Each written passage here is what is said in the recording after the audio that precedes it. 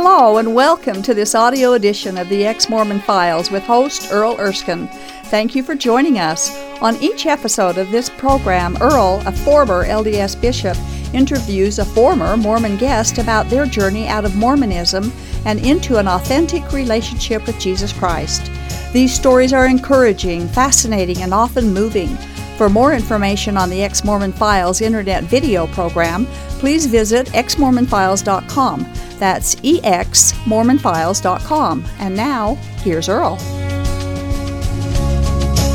Hello and welcome to another episode of the Ex-Mormon Files. I'm your host, Bishop Earl. I appreciate you spending some time with us. Really delighted today to introduce you to Jenny Douglas. So nice to have you here, and what a wonderful story you have. It's going to be kind of fun to get this one shared. You know, I think a lot of Mormons have a lot of questions about, well, of course, the church maybe at times, and then not knowing exactly what to do. And you've kind of touched on several of those areas that are challenging to Mormons for sure. But as we usually do, where were you born, and what's your little bit of your background? I was born in the great state of Texas. Well, yeah, okay. And I lived there till I was about 5, so I don't remember too much about it. And then I moved to Illinois, so I spent most of my years growing up in Illinois. Okay. Your parents, were they members of the church? Yes, very active, very committed. Okay. Yeah. Yeah. You even have some history in your family. Yeah.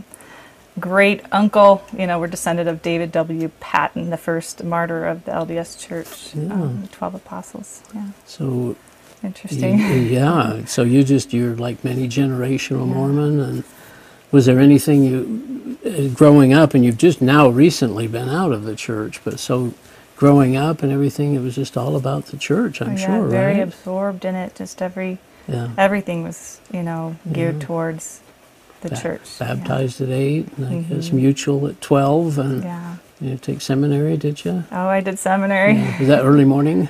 The early morning, I think 5, 6 a.m. That can be painful. Pretty early.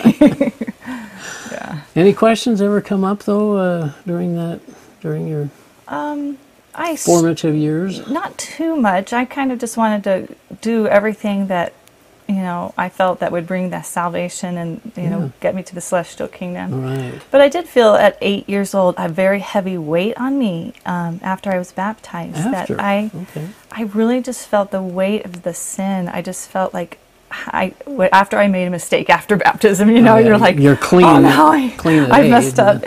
But I really did feel to a point of being really sick. Where I was like, this weight, like I really can't do this. I can't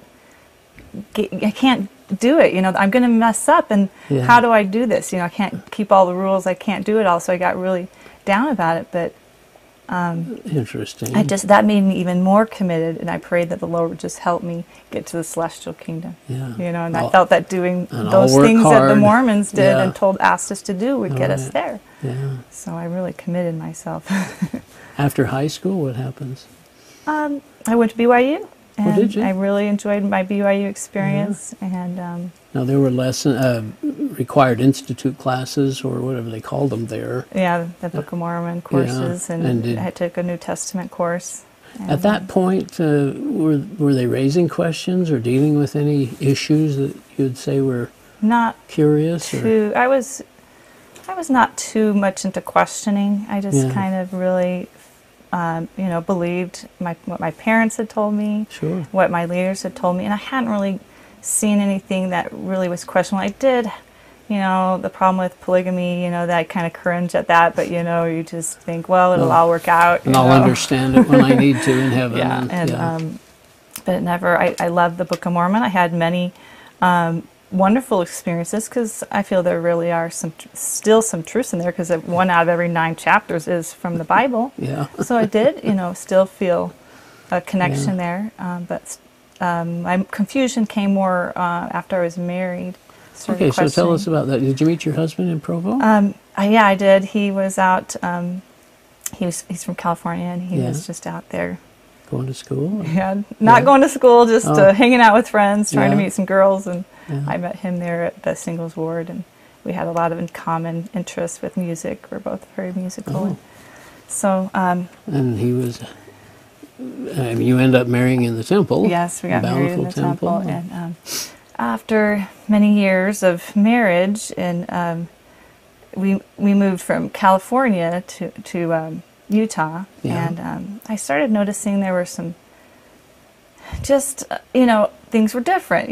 I'm not saying the church is true in California and not here in Utah, but things were different in that I just noticed that just wasn't a lot of love that was exhibited. There was just a lot more judgment and a lot more inconsistencies, and I just felt I was sitting in council with the bishop, in the groups, and they would just talk about these people that they were supposed to be helping and ministering to with such judgment that I just was really sickening to me, and I was like, Lord, how do we let our church get so far away? How did you let your church get so far away? Is what I was just thinking, from these principles of love. Did you ever sense the hypocrisy? Is that kind of what you're saying too? Then, I mean, because we try to put on a good face. We try to act like, especially on Sundays or when we go to the temple or something, that we're all righteous and everything is good, but it isn't always that way, is it? Yeah, and we all struggle with things like that, but it just,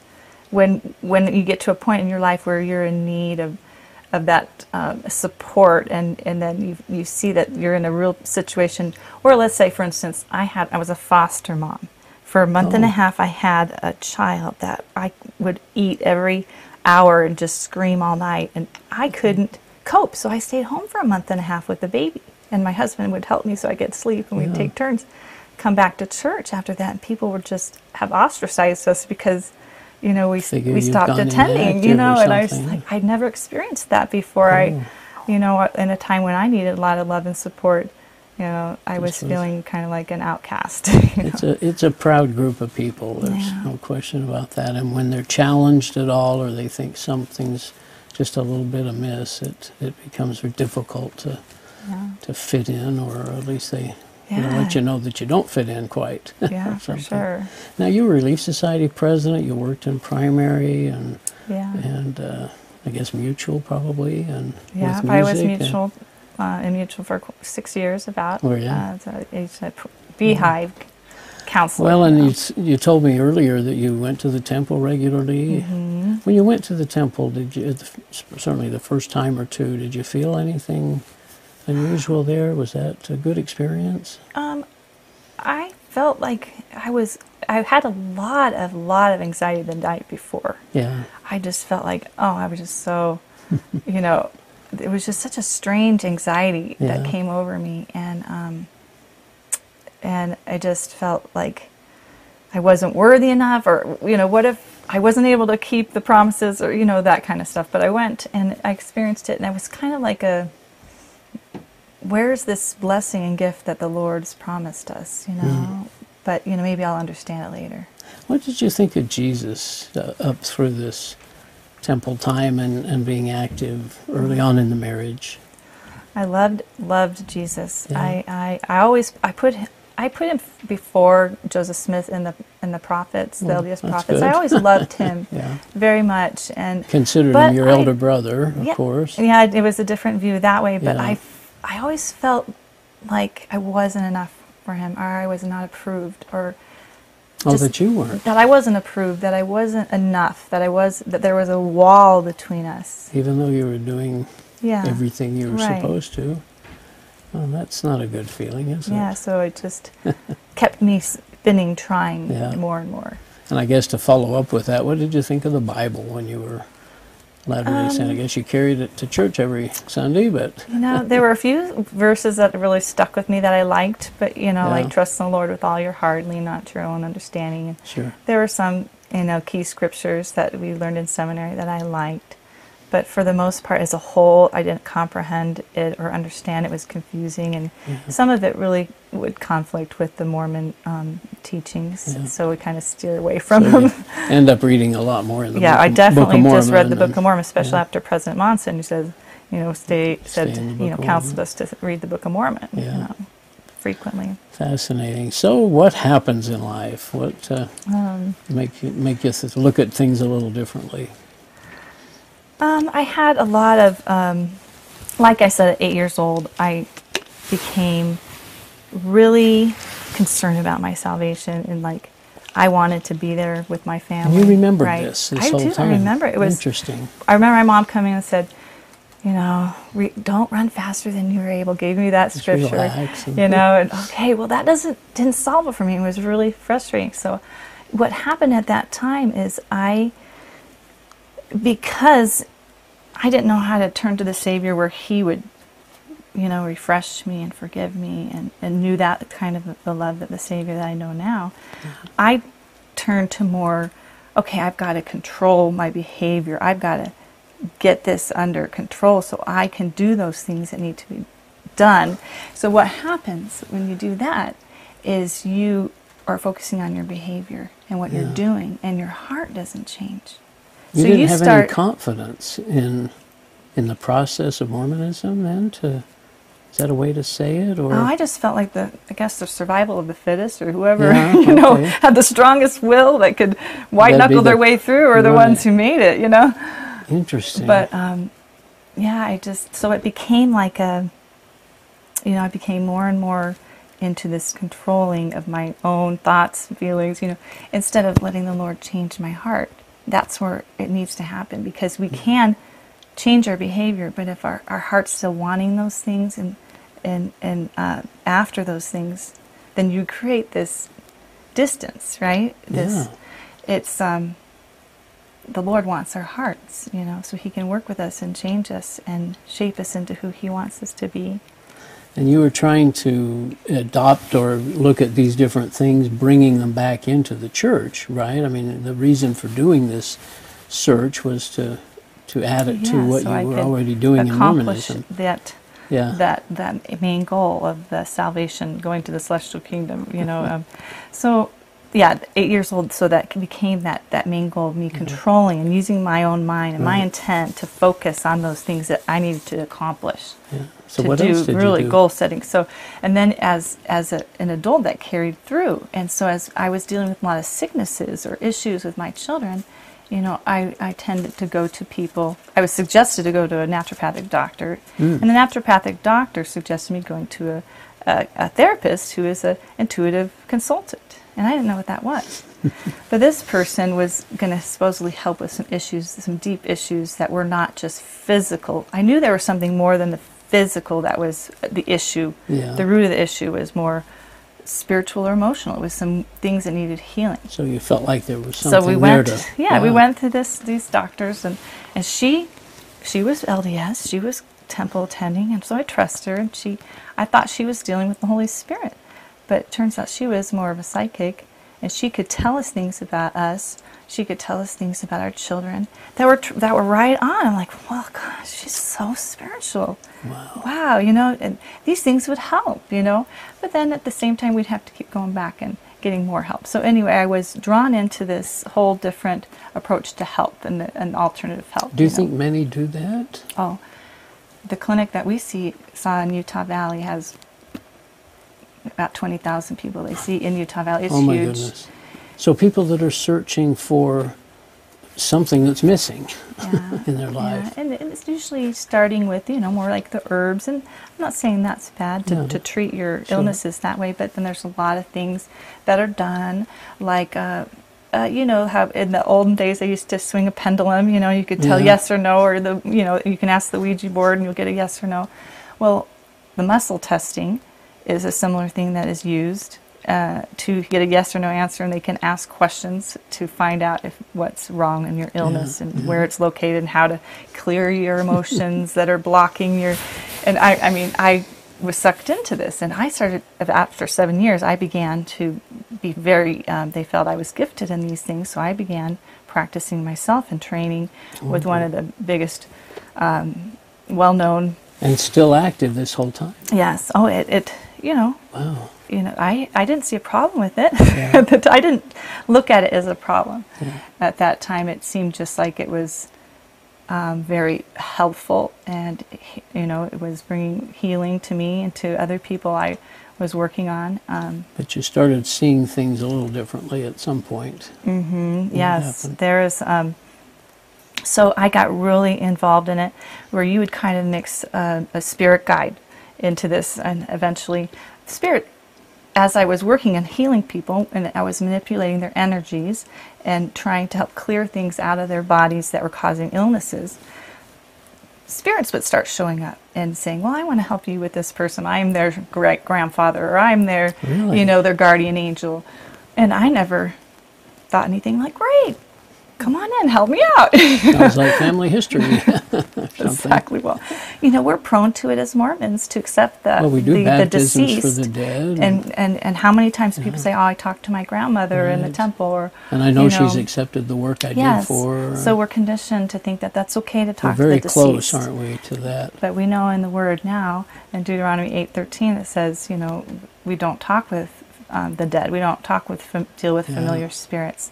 But so as I'm working on this, so these spirits that were helping me, they started kind of creating a little bit of conflict where I would start questioning. I always question if they really were who they said they were, or if, Started testing them, did you? Yeah, and so the Lord asked me, or not the Lord, the Lord gave me a scripture that kept coming to my mind. It was 1 John 1:5.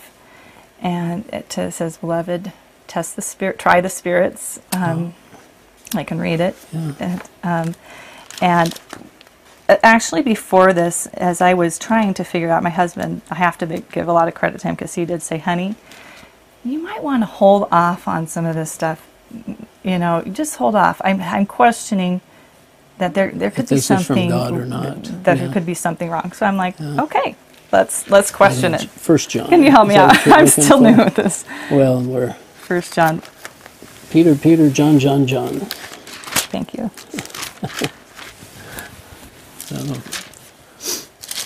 Is that the one?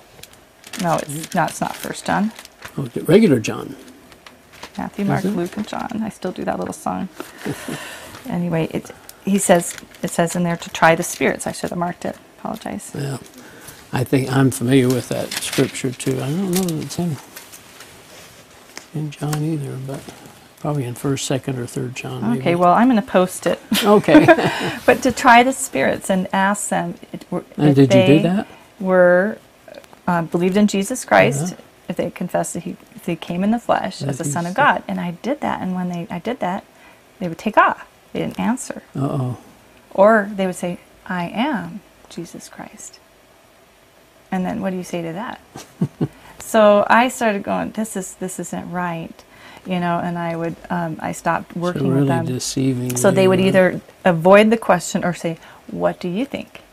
Why are you asking me? Don't you believe me? Yeah. And so I really had to, there were different angles that they would choose, because these aren't spirits that I saw with my naked eye. It was more the inner eye and a spiritual eye. And so they come in all sorts of sense their presence, and it can come in all sorts of shapes and forms. But as I tested them, and I knew that they weren't of God, they started tormenting me and oppressing me and my family.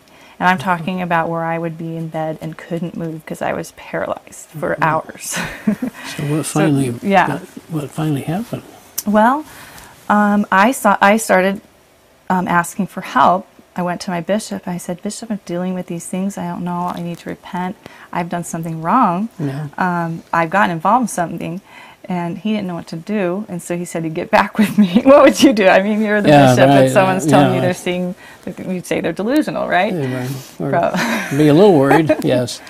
Or, so I told him that. And his father-in-law was Elder Perry.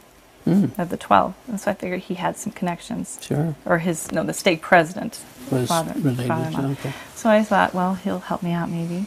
Didn't hear back. So I got online and I started looking for people who dealt with this, who knew how to deal with deliverance from this. Because I knew Jesus did it. He said, those who believe in me can do these things. Can cast out demons. It says that in the Word. Yeah. So I figured there's got to be some Christian group that believes this, and so I found some teachings about deliverance. I tried to do it myself. I spoke those prayers, but there was no respect there. I didn't have the Holy Spirit. Yeah. So they didn't. It continued to increase in its intensity because they leave, come back stronger, And so I kept praying for the Lord to help me, and He showed me some things I had to remove from my life, what things I needed to repent of. Yeah. And I got rid of all my books on New Age, all my energy work books, burned them, got rid of everything. Things started clearing out. Harry Potter, I'm talking about anything that has to do with witchcraft or sorcery, got rid of it, cleared the house. And that really helped relieve some things, but there were still some things that were going on. So I was praying to the Lord to know what to do, and I really felt I needed to be born again or sanctified or something like that. Yeah. I didn't really know what that meant. Yeah. I didn't grow up with that. You needed a new spirit of some sort. Something new, refreshed in me. And I was praying for that and trying to understand that and doing some research about it. And a pastor called me up who was about my business, and he was talking, introduced himself as Pastor Charles, and I said, "You're a pastor. Can you tell me what it means to be born again?" Oh my goodness! I bet he loved that question. He didn't think I was serious. Yeah. And I said, "I'm very serious. Please, could you tell me what it means? Because I don't understand. I'm missing something here." And so he explained it to me, and he asked if I could pray with him, and I prayed with him, and as I prayed, I just sobbing over the phone, knowing that the Lord had forgiven me. That was the first time I knew He'd forgiven me. Wow. And so, as an 8-year-old, trying to do those things to get that approval. To earn your way. I knew that He'd forgiven me. And I'd been involved in some really bad things. Had you understood grace before? No. What did that come to mean to you? I didn't even. My pastor had to teach me what grace was. I mean, sure. Even the definition. What is that? We just don't do that. It's a gift, that the Lord gives you in mercy. Paid for no our understanding sins mercy and forgiveness. And I still, I love that, because where would we be? Now, even through all this, and as I said, you've really only been out of Mormonism a couple of years or so. You went back to the temple. What did you see there that was of a conflict? Right, exactly. I received the Holy Spirit, and I'm like, oh great, that's what I needed. So I'm going to keep going on my way. I kept going to church. I kept, into the temple. You were a faithful, dedicated Mormon. I thought there were issues, but if we could just help out this body of people. I love them, Yeah. I know you do. And, there's still some truth there that I'm going to hold on to. Well, I guess, right? Yeah. So I kept going, but as I had been filled with the Holy Spirit, and I started recognizing what God's presence felt like and was to me, that peace that began in me, and I would go to church, and all of a sudden there's this conflict for me, that's just this different spirit, and it's just creating this grating on me and rubbing wrong. And so I'd go to church and it'd just be like, barely make it through sacrament meeting, and then come home, breathe a sigh of relief, I'll have to do it again next week. But, so eventually I was meeting with my pastor and Skyping. He's from India. So we meet and he'd read the word and I'd feast on it, learn more. Yeah. And I'd grow in the Lord, and then I'd go back on Sunday and be like, this is a different spirit. This is not the spirit I know. There's something different.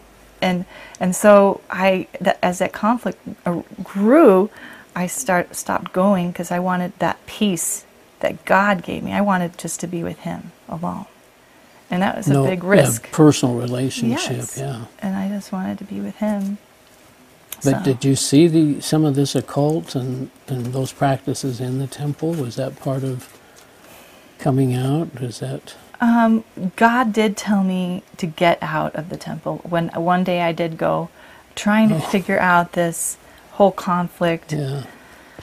After I had been renewed. And your sense was get and out. I went to the temple to figure this out, the Book of Mormon. I'm still holding on to this. Why? What is it? Is it true or is it not? Yeah. I don't understand, So I went to the temple to try to figure it out, and I know that probably doesn't make sense, but it did to me. No, it does. It does. I went to the temple too at the last that's minute, where they tell you to trying go. to save my religion. Really, tell me, And so I get into the celestial room, ask the Lord, start to deep prayer, and I hear an audible voice that says, "Get out of here." It's here. And I just had to obey, and I just sobbed because I thought, I'm so unworthy. I thought God just doesn't want me in the temple. But it took a while. I figured it out. And you realized that was Him telling me spirit. that I'm protecting you, This is not where you belong.